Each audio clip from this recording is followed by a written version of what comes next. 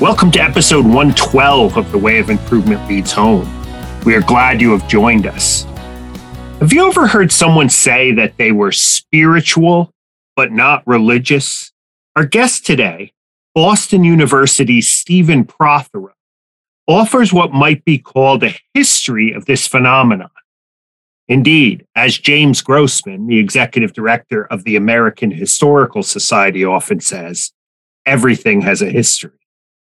According to Prothero, the move from traditional, institutional, or confessional religion to spirituality ran through the publishing industry.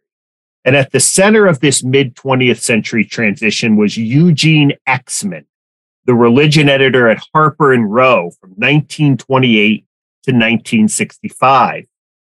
As Prothero writes, one evening in Ohio in 1916, as a teenage farm boy was riding past the town's cemetery, his horse reared back and whinnied, and Exman saw God. For the rest of his life, he strived to recreate that moment, a journey that led him to the Harper Religious Book Department, which he would turn into the country's top religion publisher. Exman was indeed a spiritual seeker, and he published authors who shared his quest for God. Throughout the course of his career at Harper, he published controversial preacher Harry Emerson Fosdick, Catholic radical Dorothy Day, civil rights mystic Howard Thurman, and Nobel laureates such as Albert Schweitzer and Martin Luther King Jr. His books, according to Prothero, advanced an increasingly urgent vision of the United States as a place where denominational boundaries are blurred, diversity is valued, and the only creed is that individual spiritual experience is the essence of religion. Stay tuned. This is going to be a really interesting interview. Steve will be with us in a moment. But first, let's take care of some business.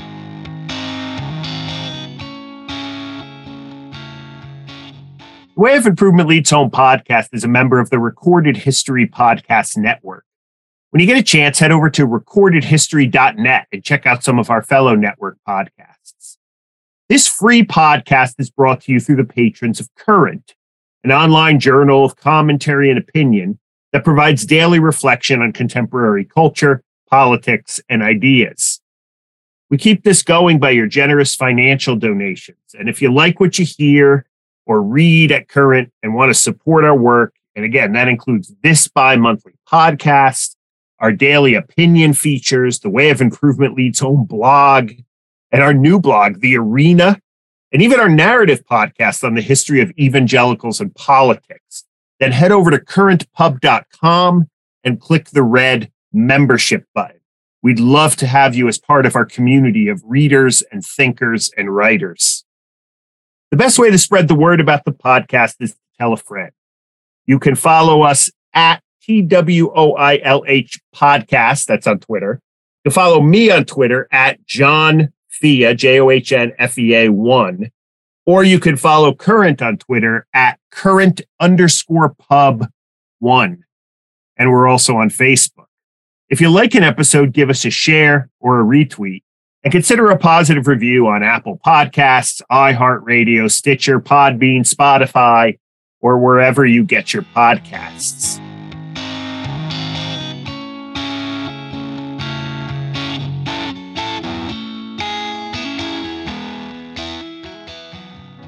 Stephen Prothero is the C. Allen and Elizabeth V. Russell Professor of Religion at Boston University, specializing in American religions. A historian of American religions, Professor Prothero has written a dozen books, including The White Buddhist, The Asian Odyssey of Henry Steele Olcott, that was published in 1996 with Indiana University Press. And that book won the Best First Book Award of the American Academy of Religion in 1997. Prothero is also the author of American Jesus, How the Son of God Became a National Icon. That book was named one of the top religion books for 2003 by Publishers Weekly. It was published, by the way, by Farrar, Straus, and Giroux. Two of Prothero's recent projects are the New York Times bestseller, Religious Literacy, What Every American Needs to Know and Doesn't.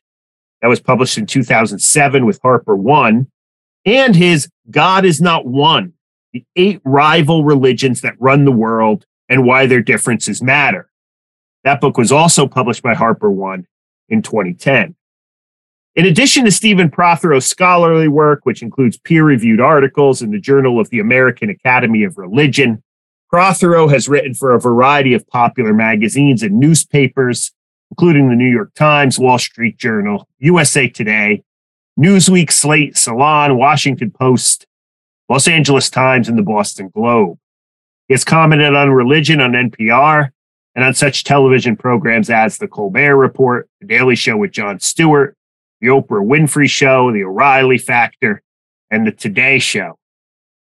Our interview today, however, is based on his recently released book. It was released in March 2023 with Harper One, titled God the Bestseller: How One Editor Transformed American Religion, a Book at a Time.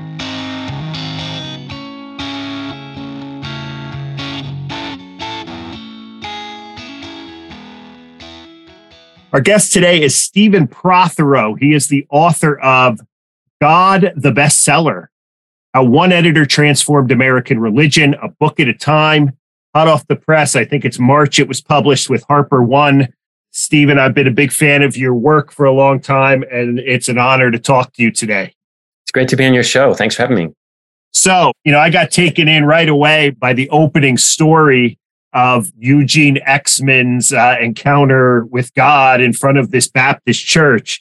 But then just when I thought I got taken in on that part, then I got to the introduction, or maybe the preface, where you actually told the story of how you sort of started writing this book and got interested in Eugene Exman. Can you give us a kind of short elevator speech about that incredible research find and how it all came about? Sure. Well, I was at a Labor Day party about 10 years ago, and an elderly woman came up to me and said that her father had a lot of religion books. Would I come by the house and look at them?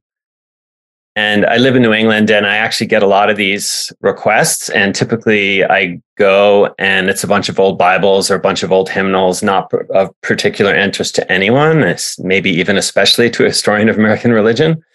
So I kind of put it off. But finally I called her. She had had a family tragedy. I called back a few months later. She had actually passed away. And I talked to her husband, and he invited me over to the house. And when I got there, the first thing that surprised me when he took me into the library was that most of the books were 20th century books. I expected them to be 19th century, maybe even 18th century. I looked at the religion section that they wanted me to look at. And the first book I pulled off was Stride Toward Freedom by Martin Luther King, his first book, first edition. I open it up, and inside there's a letter from Coretta Scott King, and it says, "Dear Gene, thank you." I'm not quoting directly now, but, thank you so much for your support for the cause of peace, justice, and brotherhood in the United States, and for coming down to Montgomery to convince Martin to write his first book. So I was really hoping I was going to get in and out of there in about a half an hour. And all of a sudden I'm totally hooked, and I start looking more at the library, and I see the first book of AA, the big book of AA.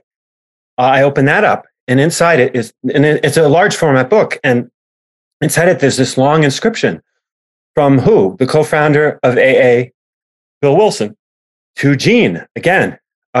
Thank you so much for the huge role you played in the writing of the big book and in the foundation of our movement. I can't thank you enough. And so there I've looked at 2 books, and I'm thinking, who the heck is this guy? I'm a historian of American religion.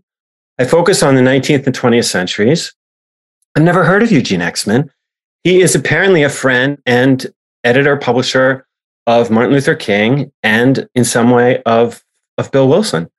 So I just start looking around, more and more books, more and more inscriptions, more and more letters inside the books from the most important pastor in 20th century America until Billy Graham and Martin Luther King, Harry Emerson Fosdick.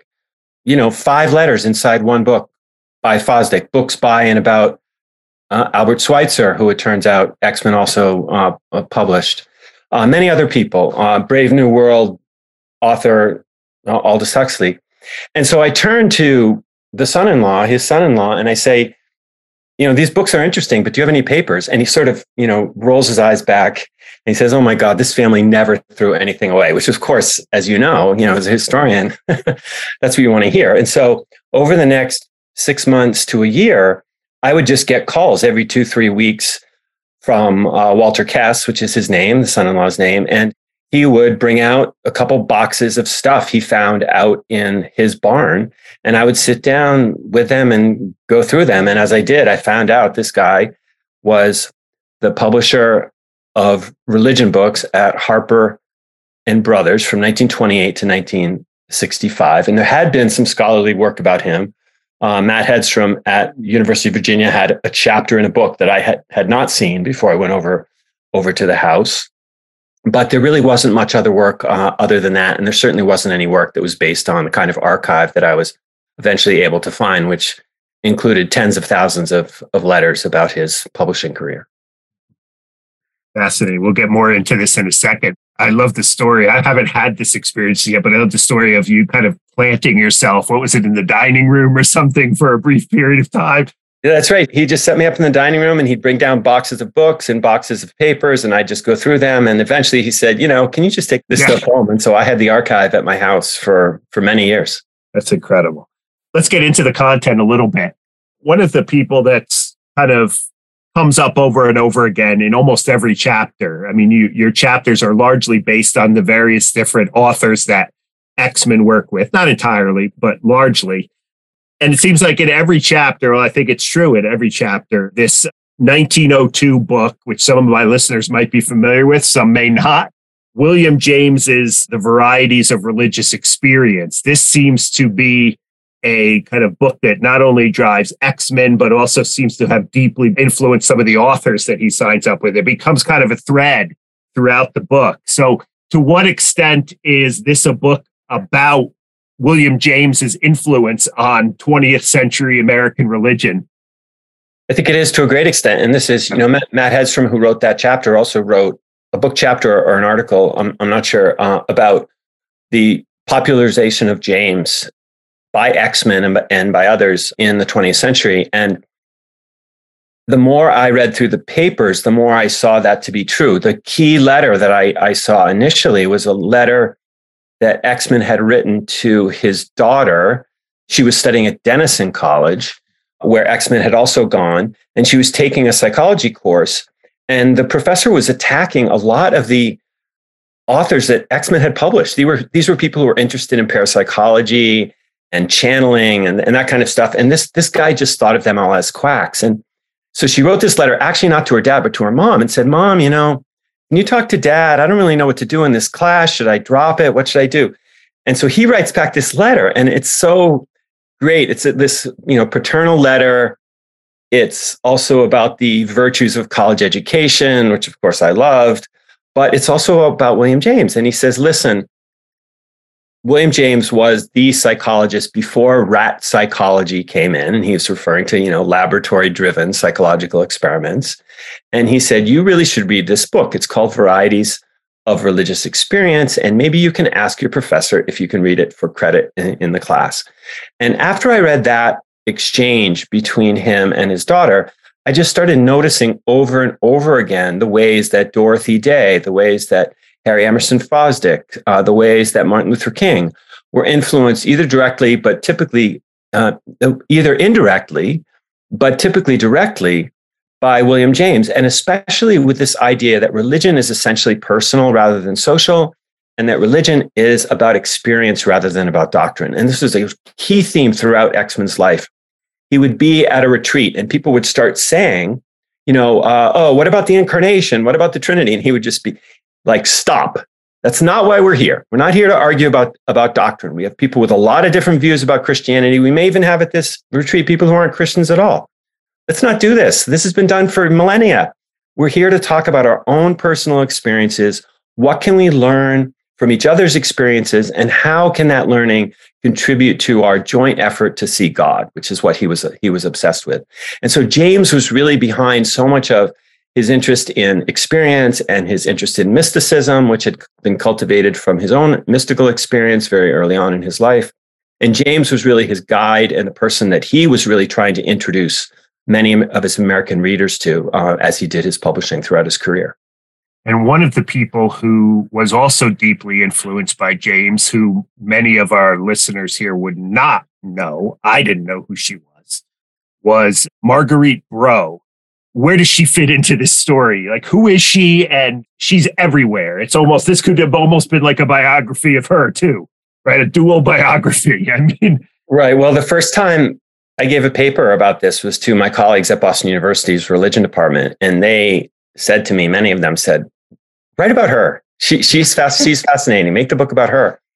And I hope someone does. There's enough letters in this Exman archive by her. There's over 1,000 letters by her in this archive. There's enough there to write a book about her. Her family has some papers. I wasn't able to track them down. I got some of her papers from a grandson of hers, I believe.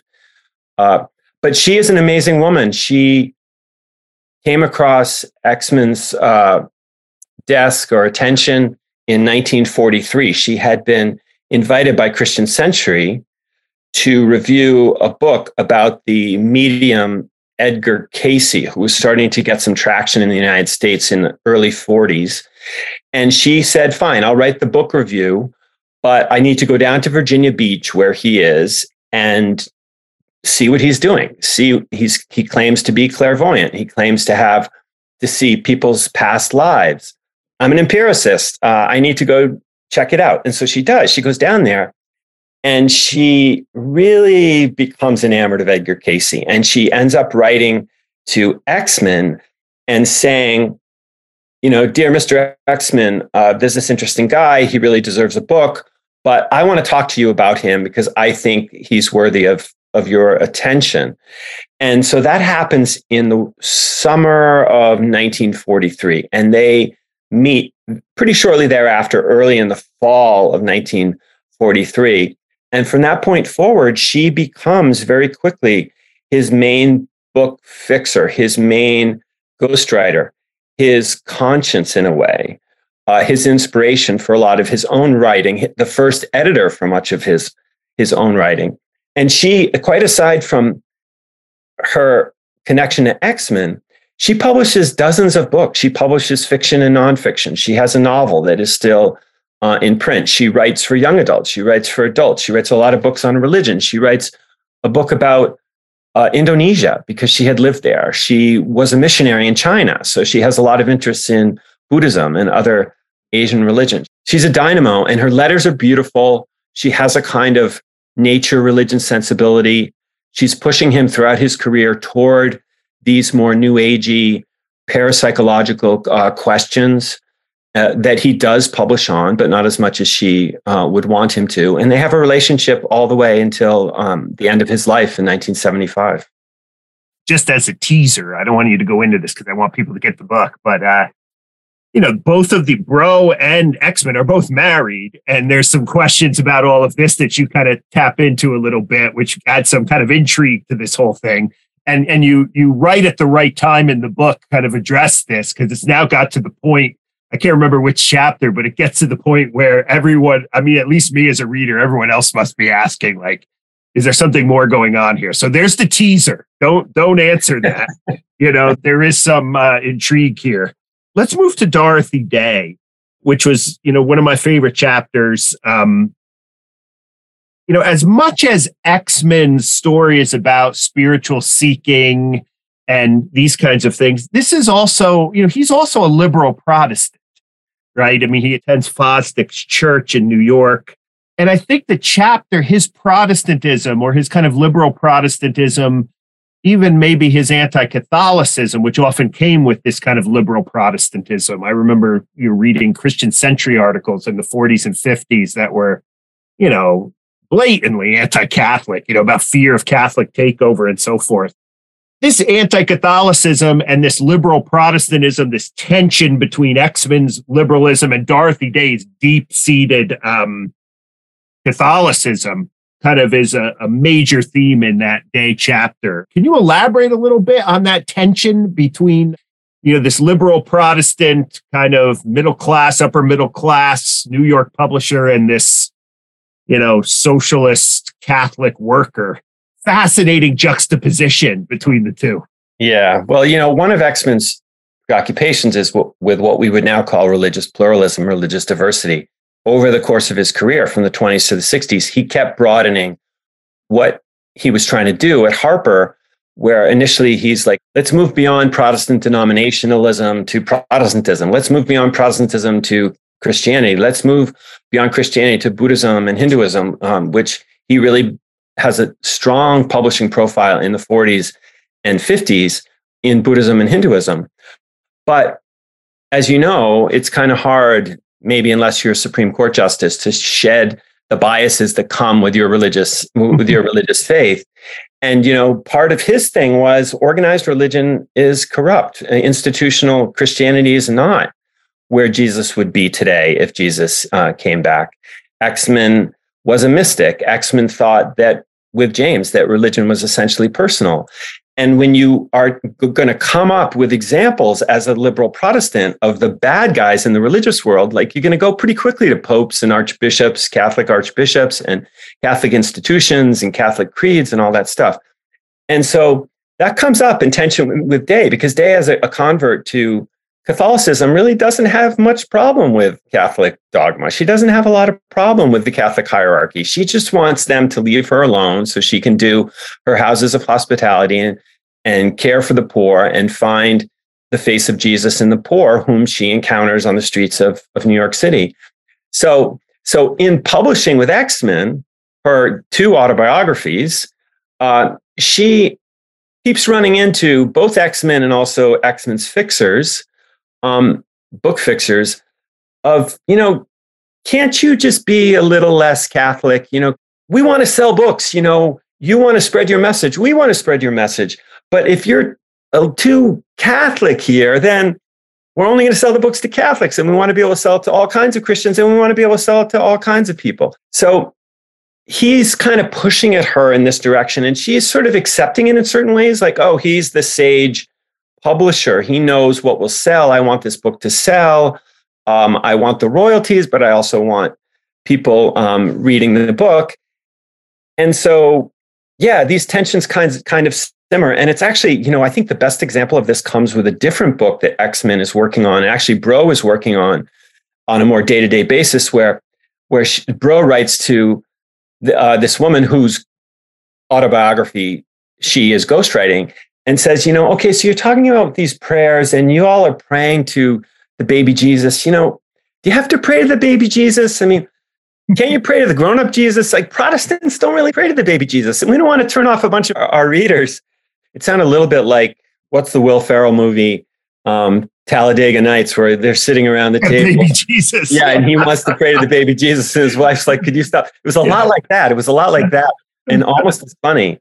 And so anyway, yeah, so there was a tension there. And there are also tensions between Exmon's own life, which, as you say, he would go to the Century Club, and he became an upper middle class, person. He started as an Ohio farm boy with no money at all, but he becomes an upper middle class person. He wants to get the grace and favor of his superiors at Harper and Brothers, and later Harper and Row. And he has solidarity in some ways with Dorothy Day, but he's not living a kind of street level life in New York City in the way that she is.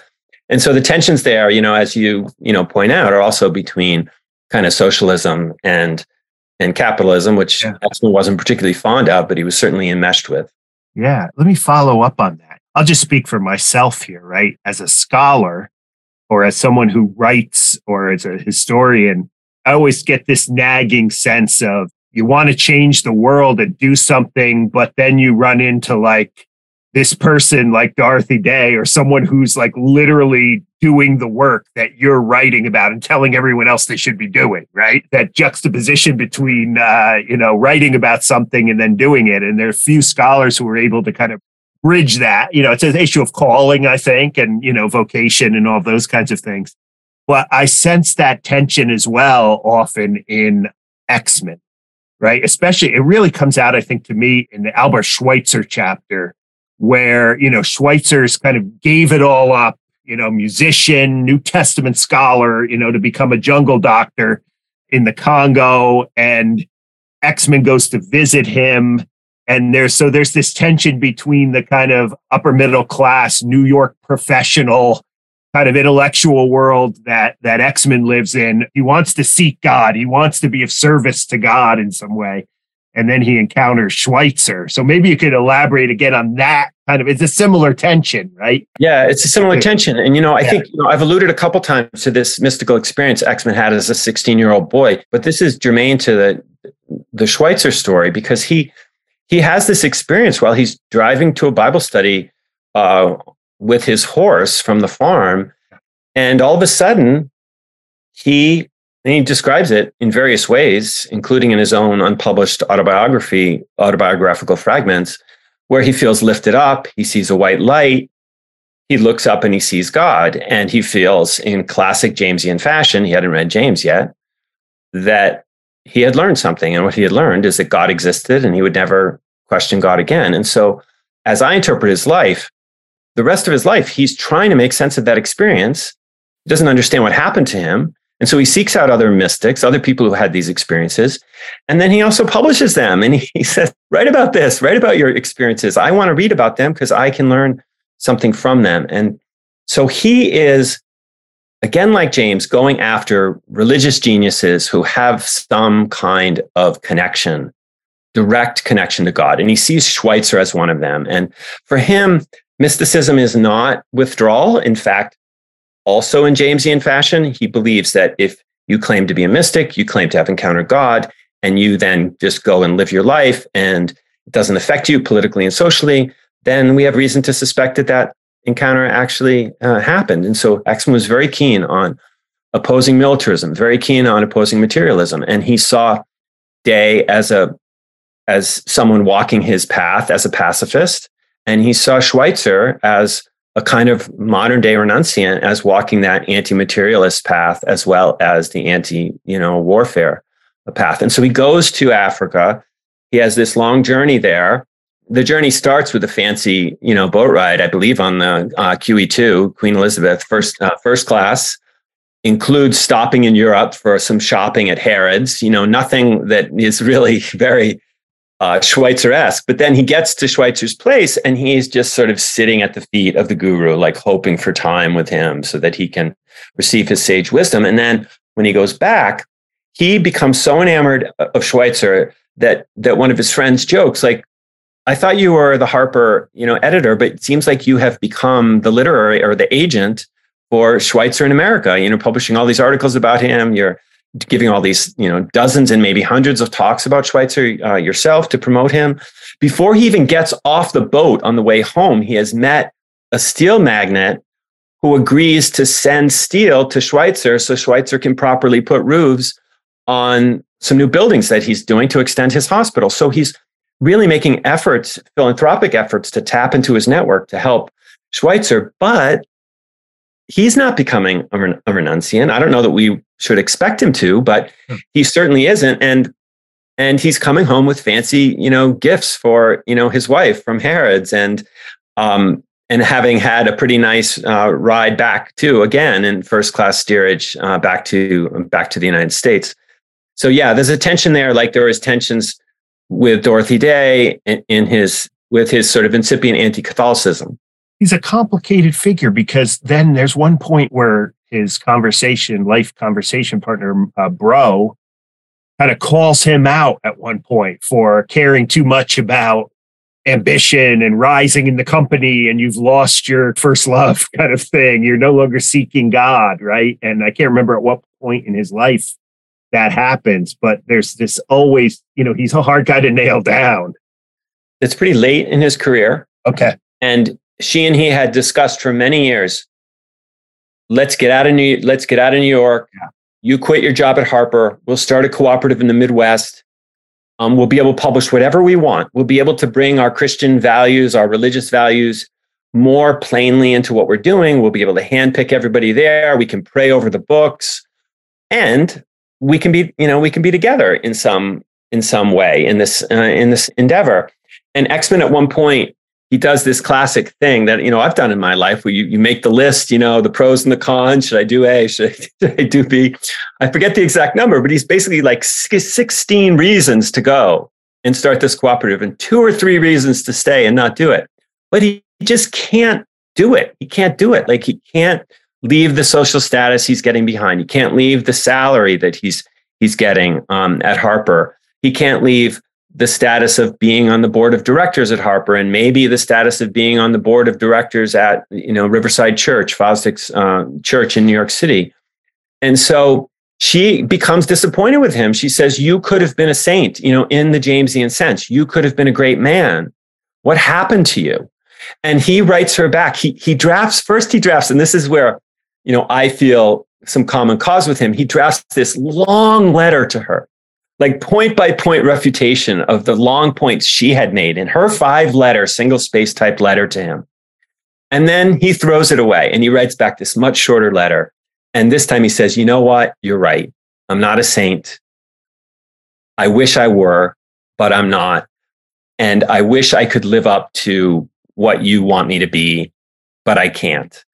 And that's how it is. And so I do see, in some ways, his life as tragic in the sense that he really had a spiritual / religious hope for it that really didn't quite pan out.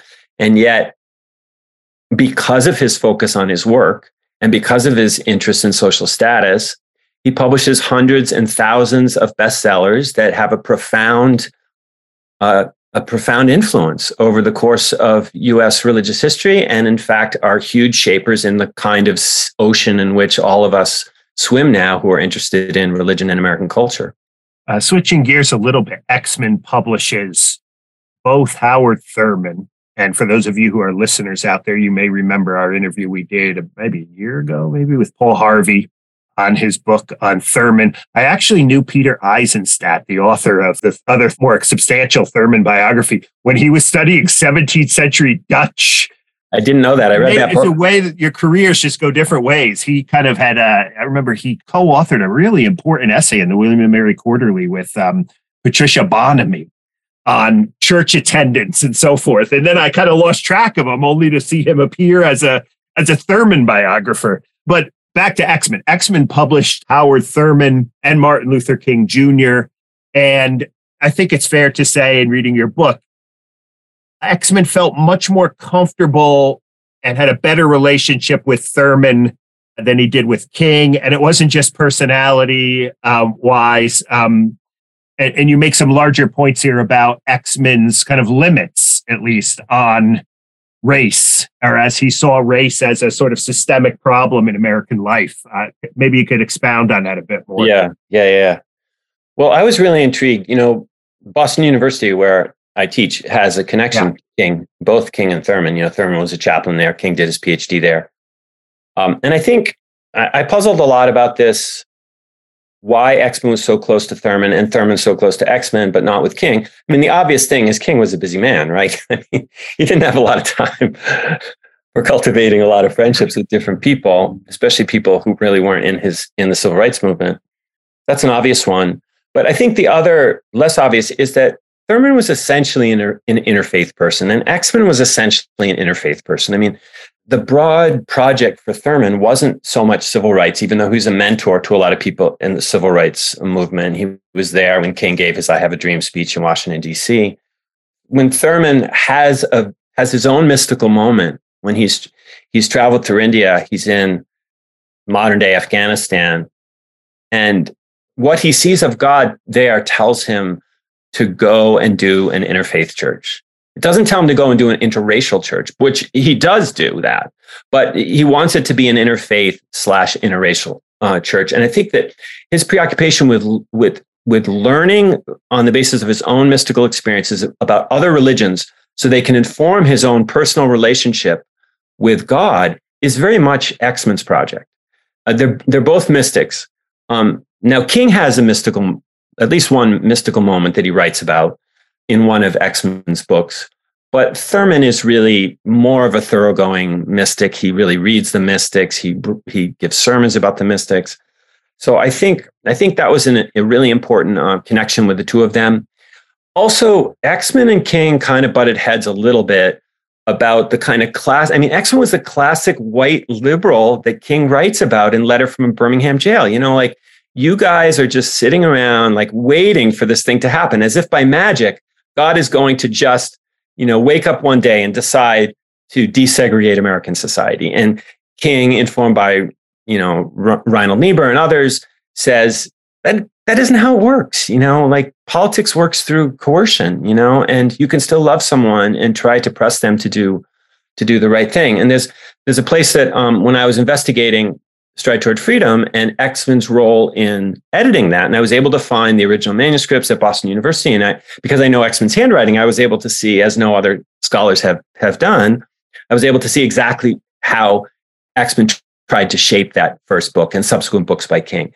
And there's a really interesting moment in the correspondence between King and Exman and others involved in the writing of that book, that says where Exman is saying, let's end the book on a thrilling, ode to tolerance and forgiveness, and that all humans are one, And it's the classic thing, you're going to jump over the reparations question, you're going to jump over the justice question, you're going to jump over all the hard questions about racism and lynching and Jim Crow and everything, and we're just going to somehow magically get to let's all hold hands and sing Kumbaya. And King, to his credit, said, he didn't say this in the letters, but when you read how the book ends, the last paragraph of the book is prophetic in the Old Testament sense of, if we don't do what God requires in terms of mercy and justice, the world is going to go up in flames. And it is not the hand-holding thing. It is a direct challenge to white liberals like Exman and others that you need to do something. You need to join us in difficult conversations. You need to join us in risky politics. So there's a place where Exman bumps up more against King than he does against Thurman, because Thurman isn't involved in the day-to-day working out of the civil rights struggle. Yeah, that's a great chapter. Our time's almost running out here, but one of the longer chapters in the book where you cover a lot of ground, but I think it's essential, is the chapter on Alcoholics Anonymous. And I introduced the podcast by suggesting that your book may also be a history of the idea of, I'm not religious, but I'm spiritual. A history of that kind of concept. And that really comes forth in that chapter on Alcoholics Anonymous, because it was really Exman's work with Wilson. I think your exact phrase here is that led him to, quote, gravitate from the term religious to the term spiritual as a kind of editor and as a thinker. So talk about the AA's role in kind of the move, not only in Exman, but it seems like you're extrapolating to a sort of larger, AA played a significant role in this whole concept of like, I'm not an institutional or confessional religious person, but I'm certainly spiritual. Yeah, I really do think of the book as a kind of prehistory of the spiritual but not religious people. Sort of, how did we get there? How did we get here from there? And of course, you can tell that story, as you can tell the story about what I call the religion of experience, through a lot of different players, going back in American history and back before American history. You can find inklings of those things. But I think Exman plays a really important role in publishing all these books of his, which I read as a kind of anthology that is a parallel anthology to the varieties of religious experience. If you, instead of taking the anecdotes that James is doing, you take the books that Exman is doing, I think they amount to a kind of a book of books. And I think in that book of books of Exman's, there is this, powerful push away from institutional religion to personal spirituality. But there's also an increasing wariness to use the R word, to use the religion word. And Wilson and the AA founders were out ahead of Exman on this. Exman moved from, let's talk about Lutherans and Baptists, and instead, let's talk about religion. Like, we're not interested in Christianity, we're interested in religion. And that was a pluralistic move that Exman made in the late 20s and the early 30s. But in the AA debates about that book, the Big Book of AA, which was published in 1939, initially there were all these references to religion. Bill Wilson thought that in order to stop being a drunk, in order to stop drinking, you had to have an experience of God, because that's what happened to him. He had a mystical experience, and he and Exman talked about their shared mystical experiences. He had one of those experiences, and he did not think you could get away from your drinking addiction without a higher power, as they now call it, without something other than you. Willpower would not do it. And so he had to include religion in the book. But then there were people involved with the book, including atheists, who were like, stop with the religion thing. Like, we don't just want religious people to stop drinking. We want all people to stop drinking. And then Wilson would say, fine, but those people have to have religion in order to stop drinking. Yeah. So they finally moved. He was finally convinced in the last edits of the book to strike out almost all the religion references and change them to spirituality. So there you see an early example of what we now have in American culture today, where spirituality is a good word among many of my friends, and religion is a bad word among many of my friends. There's a growing sense that, we want to not be religious, but we want to be spiritual, but not religious. That's the debate that's being had in the late 30s. And Exman carries that forward in his publishing, enterprise.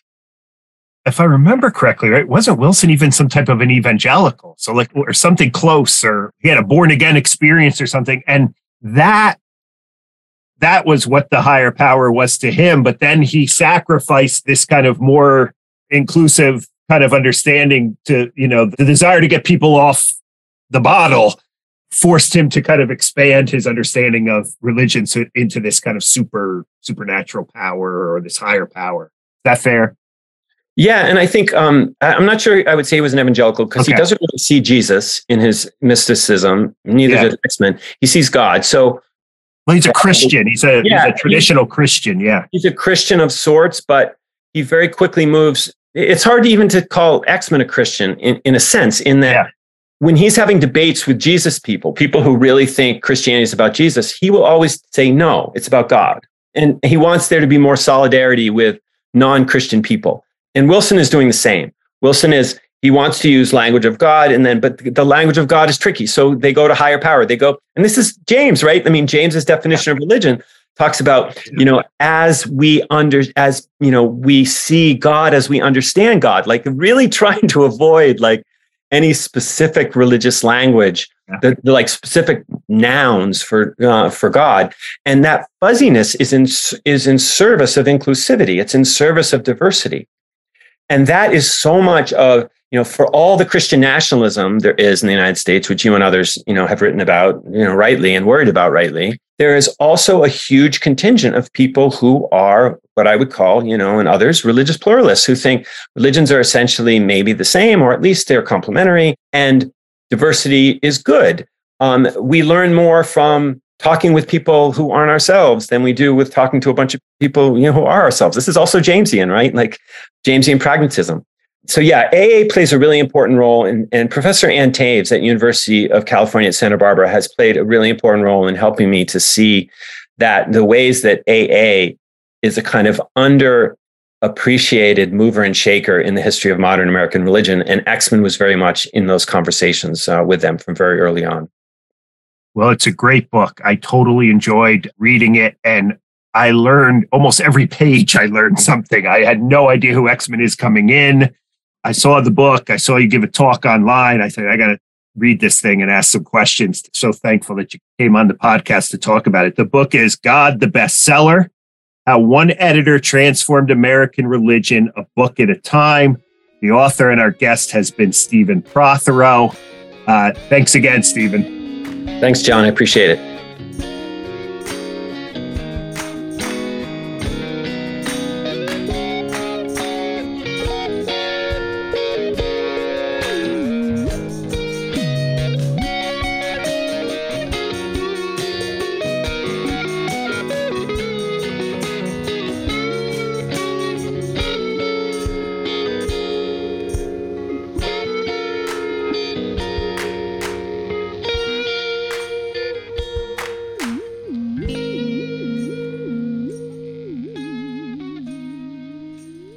If you are into religious pluralism, religious diversity, this whole idea of spirituality, which so defines religious culture in certain ways today, go out and get a copy of Prothero's book, God the Bestseller.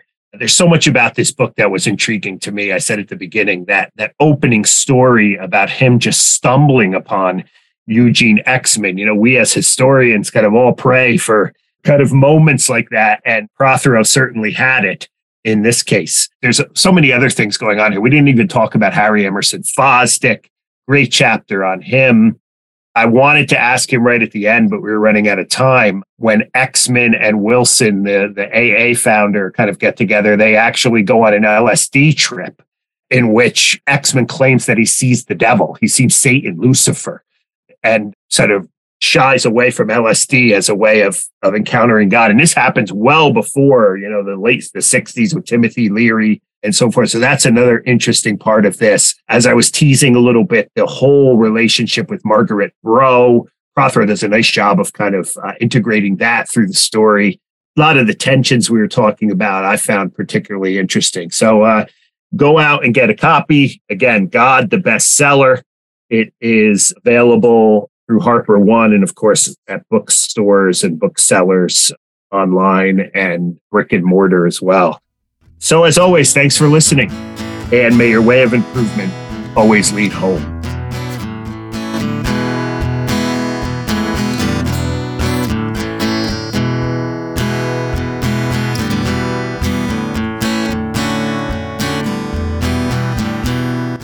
The Way of Improvement Leads Home podcast is recorded via Zoom. Original music by Overholt. The co-founder of the podcast, who is now off doing bigger and better things, is Drew Durley Hermelin. Our producer is Casey Lehman out of Nashville, and I, John Fia, am your host.